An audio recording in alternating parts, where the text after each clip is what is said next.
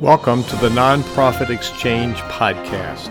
Stories by leaders for leaders to help you raise the bar on your own excellence, to release the potential inside of you. Now, here's today's podcast. It's Tuesday at 2 on the East Coast in the United States, and it's the Nonprofit Exchange. Interviews with leaders, tools and systems and strategies for leading organizations. It's a hard job leading in that what we call the nonprofit world, but we have some guests that have expertise, experience, insights about it. Last week, we had a guest from down under in Australia. They got up really early to be on the show. Week before, we had somebody in Europe, and they stayed up really late. Today, we're just on normal time. I've got somebody 2 miles from me in Lynchburg, Virginia. Jay Parker, he's the president and CEO of the YMCA of Central Virginia. So Jay, welcome to the Nonprofit Exchange. Let's start by you telling people, who is Jay Parker? A little bit about yourself. Well, thanks for having me on here. This is a great opportunity. I always love to share a little bit about the why, but a little bit about me. I was born and raised in Lynchburg, Virginia. I actually swam here at the Y when I was a youngster. I probably started swimming here when I was 9 and swam about 4 years.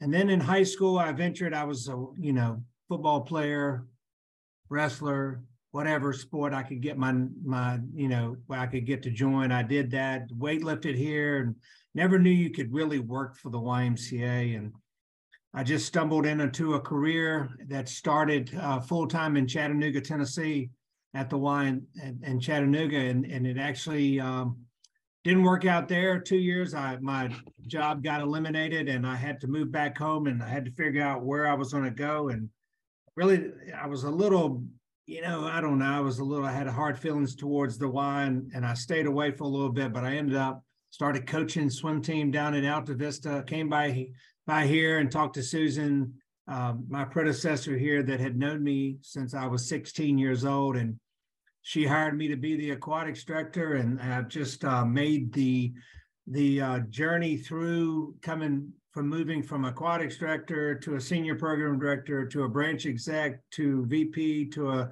chief operating officer, now as the CEO, going on my 5th year, and it just gives me a lot of great feelings. I never have a Monday because I love getting up. I love being with people and that being staff or members or participants, our community or the Rotary that have visited a couple of times. I just love being around people and engaging and sharing how we can make, our community better. So outside of work, people say I'm a little nuts.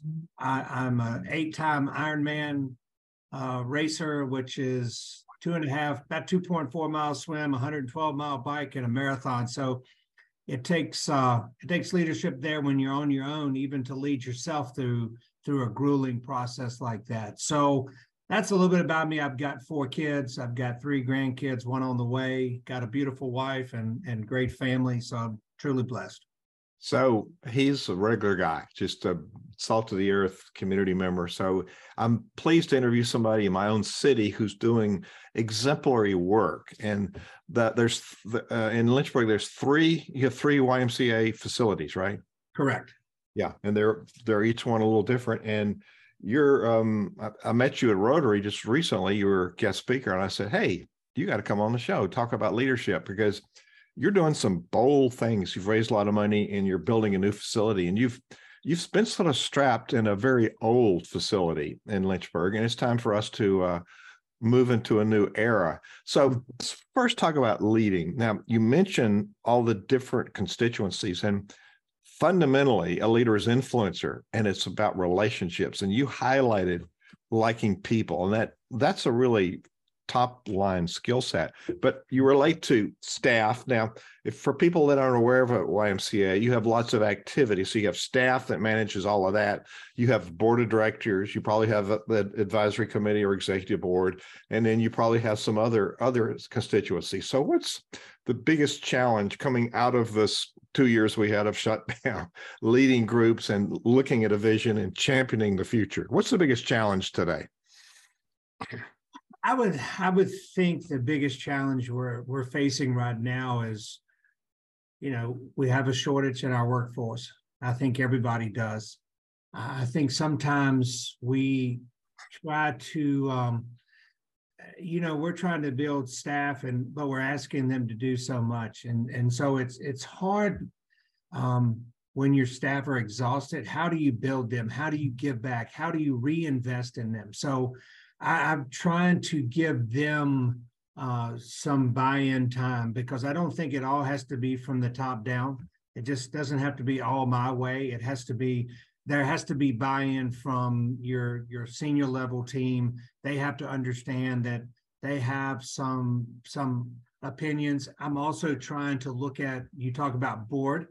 I'm looking at board diversity and trying to see if it does match what our community looks like, because I think everybody looks at a situation or looks at a challenge through their own lens. And if we only have one lens or two different lenses looking at this situation, are we really getting the true picture? So I think when you talk about leadership and being a real leader, you have to be open to questions. You have to be open to different people's opinion on how is the best way to get there. What's the best roadmap? And so I think that's a couple of things that I feel like are really challenging us now in today's world.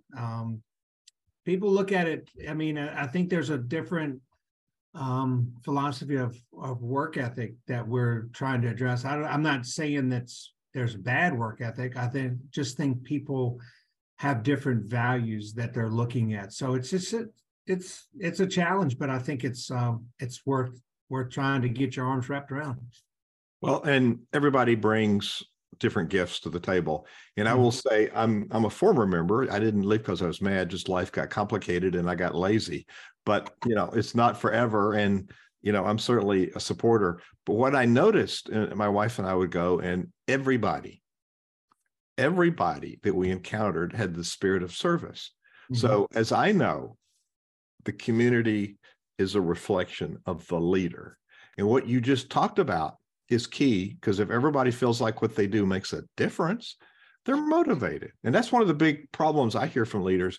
People don't have buy-in. Any tips for those people that want to go to the next level of getting buy-in from their people?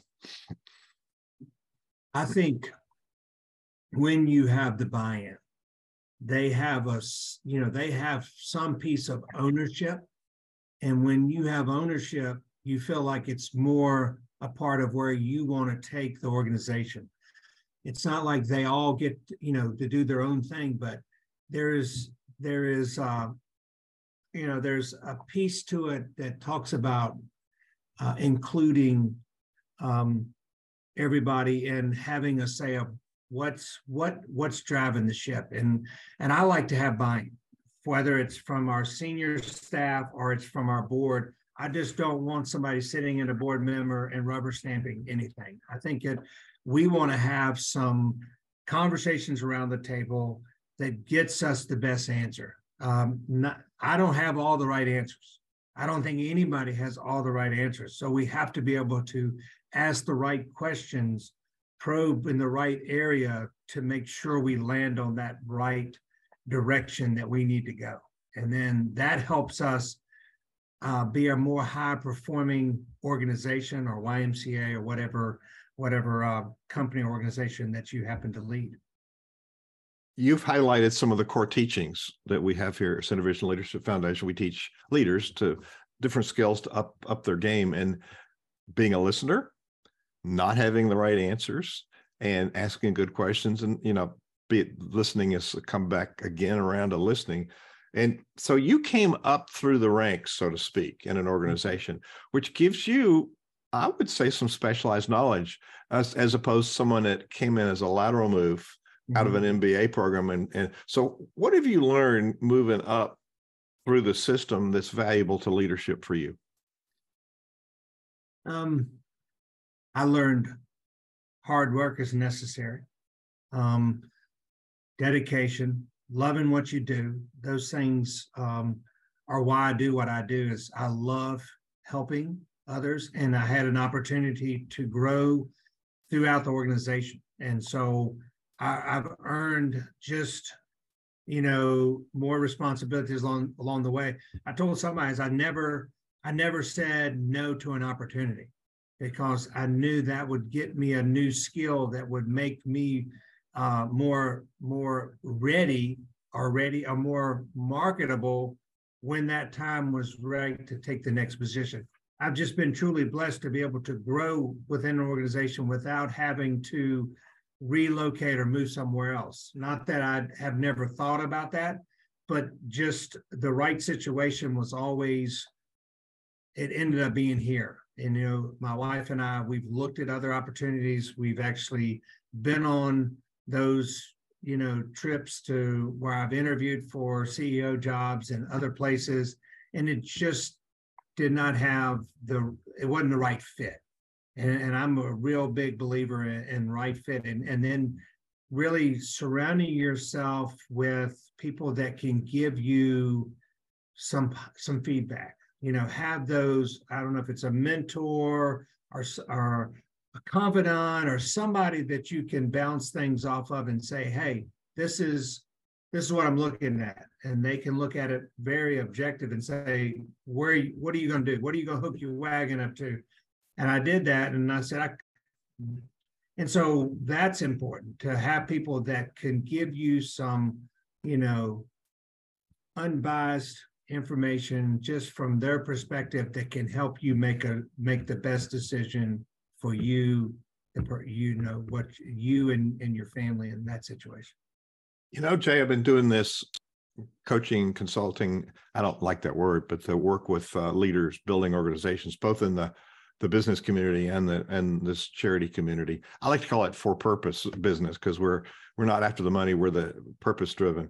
But yeah, what you just articulated is a very rare, it's a very rare perspective. You want to get input from people. So why do you think leaders are afraid to get ideas from those in the community? Sometimes people perceive that to be a weakness, and you obviously do not. Yeah. Sometimes, I've been here a long time, and sometimes there's maybe some leaders that are a little bit either territorial, they're insecure. They don't want to get somebody else's ideas because maybe they won't be as viewed as being competent or knowledgeable or whatever it happens to be. But I think in where we're at now, where we sit today in 2023, that we have to be more collaborative in the nonprofit, if you want to call it. I really don't like to call it nonprofit, because people say, oh, well, you don't need to make any money. Well, that's not true. We're a business. That, the electric people and the water people, we can't call them up and say, hey, we're a nonprofit, we're not paying this month. Wrong answer. You have to pay. So, we're in the business of changing lives and helping meet community needs. So collaboration is huge. And one thing that I'm doing through our building for the better YMCA here is, we've got to be able to convene and bring in people into the Y and not be worried about who's getting credit. We've got to change. We've got to give back to our community. We got to make it a better place. And I've heard this better place to live, work, and play.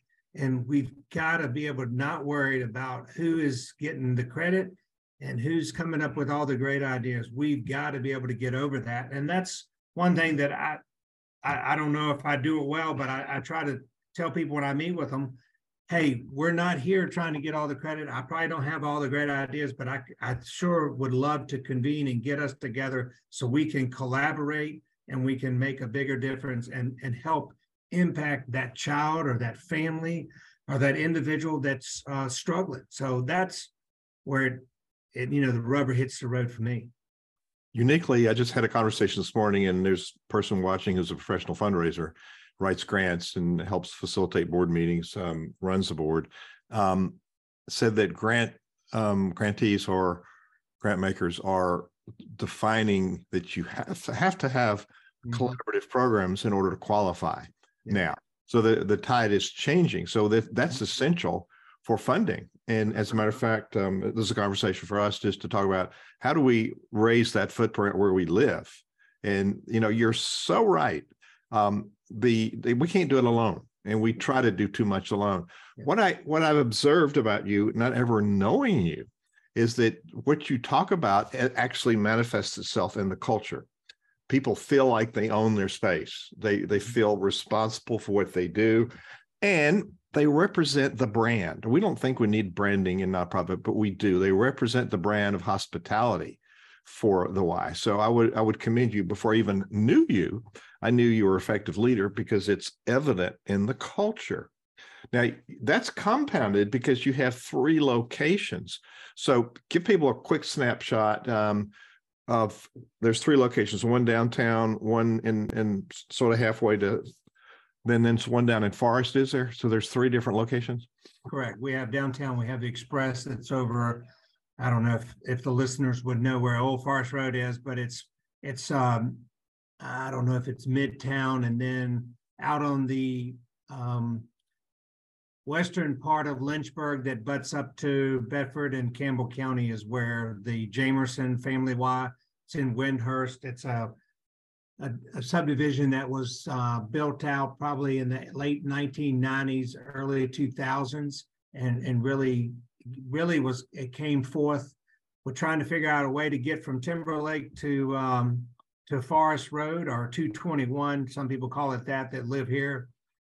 And that was, you had to go through neighborhoods. So that's a planned community that the Jamerson Y is housed in, and it's our most active. It's got, pre-COVID, it was over 6,000 units of membership, or about 17,000 members.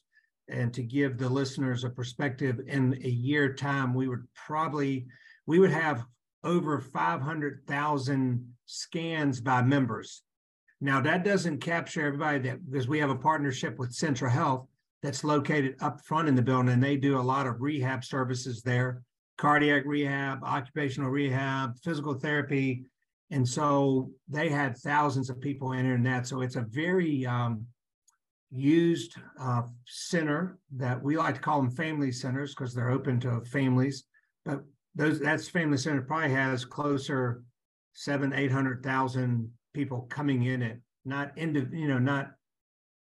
it's probably multiple use by certain individuals, but it's a highly used one. Our Express location, which is on Old Forest Road, is we own that, and have now got a partnership with a church that's going to have their church services in there on Sundays, and they're going to have their sanctuary. We're expanding. We're putting about $2.5 million worth of money into that as a direct relationship with the church, and they're going to be able to have bigger church services. Their church is called Bedrock, and so those are unique situations where we're not the only Y across the country that has done some of these partnerships.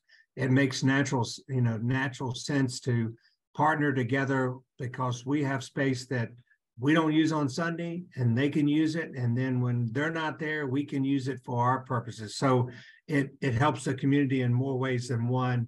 And so we're doing that. And that's been, Express has been a part of our association. We're on their 12th year. And then downtown, we're going through a renovation to really give us some spaces so we can touch our community. So they're each different to a certain degree in all what we offer, what our members like, what they don't like. And we've been in downtown since 1856. Whoa. And so we're in our 3rd location in downtown. So it speaks volume for what the Y's been able to do and how we've been able to pivot and change through the test of time to change to meet the needs. Because everybody knows the UMCA was Young Men's Christian Association back in the 1850s. Now we probably have more female members than we have male members. And so we do childcare, we do achievement gap programs where we help bridge that summer gap where students from low-income neighborhoods are losing months of reading and math. And so we've really identified some areas in the community that has a need that the Y can fulfill some of those needs within relationship with our partners that help come beside us. We don't do this alone. We do it because we have partners in the community. We do this because we have donors that I call members of our Y. They're not card-carrying members where they come in and use the Y, but they are a member of the Y community because they believe in us enough to make a donation and say, Jay and team, put that to good use, make a difference, and that's what we do. Wow. You just kind of slid this in there, renovation downtown. It's a big deal. Yeah. I mean, you showed some slides. This is like a big deal. This is like almost whole new construction, isn't it? It is. I mean, we're going to take the front end of it and add on to it and really make that a brand new section. And we're going to renovate and refresh is like the architects like to call it refresh the end of it. So if you were new to this community and so it's going to take us until 2025 to do the work. So if you moved in here in 2026, you come to the now Shule Clark Family Y. You would think that this is a brand new Y. You would not, in essence, know that it was a renovation. It was added on to because it's had many add-ons and iterations done to it over the years to really just to make it fit and serve a need. So that's a big deal. So let's just unpack a little more. You've just identified multiple layers of complexity to leading. Now you have 3 distinct locations with a lot of activity. Now let me just put your numbers in context. You're talking about Lynchburg, Virginia. It's a city of about 82,000 residents. So those numbers are pretty amazing in that small city space. So that's really amazing. So you got complications with staff in 3 locations. How do you do that? You can't be everywhere. So you must have really good leaders in each location. I do. We value leadership. We value training and reinvesting in your staff. If you want your staff to take care of your members or take care of what is driving your organization, you need to feed them. You need to train them. You need to value them, spend time with them. And so, yes, we have a great senior leadership team that is comprised. I've got a chief operating officer, and we have a VP of finance, administration, and people, which is just a glorified name. She's HR, but she's over finance, and she is tremendous. We were so blessed to get her. She kind of transitioned from the for-profit world, as some people like to say, and we were blessed to get her here. So we've got great leaders, but we are trying to put that structure into place so we can make sure we take care of them. I mean, that's, they're pulled in 100 different directions. When you've got thousands of members, everybody has their own opinion on what is important and what is not, and what you should be doing and what you should not, and how you should do it. And so you've got to be strong in your beliefs and what that is, and you obviously got to have good support. So not only I don't know if I've told you this. So we actually have the 3 locations. We have a child care program that operates in Lynchburg, Amherst. We have about 10 sites. Our numbers of kids since COVID has changed, but we run a lot of childcare because we know parents need a place to put their children. And if they don't have a place to put their children, are they going to go to work and be productive? No, they're not. And so we've been doing that. We've been in the childcare business since the late 80s. So we do that also along with our 3 locations. And another thing on top of that is we also manage the Farmville Y, which is 56 miles away east from us. They're an independent Y that came on tough times. So we've been managing that. And so that's part of what I do as well. So, I'm leading not only my board here in Central Virginia, but I have a board of about 15 community leaders down in Farmville, Virginia. And Farmville serves Farmville, Buckingham, Cumberland County, Nottoway County, and there's one other county I'm drawing a blank on, but there's a big service area, and it takes certain communication skills, certain leadership skills to be effective in that. And I think I'm not good every day at it, but I'm decently, and I'm always learning and willing to dig in. Leadership skills are always, you can always find them. I look at this on LinkedIn. There's a leadership, I think it's called Leadership First.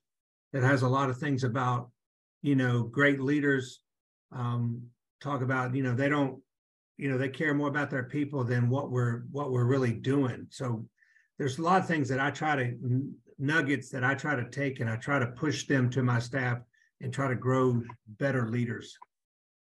Outstanding. That was the question I was going to ask. You've already answered it. So that's great. So we're at the end of this really helpful interview, Jay. What thought or challenge or tip would you like to leave all these nonprofit leaders and clergy that are listening today?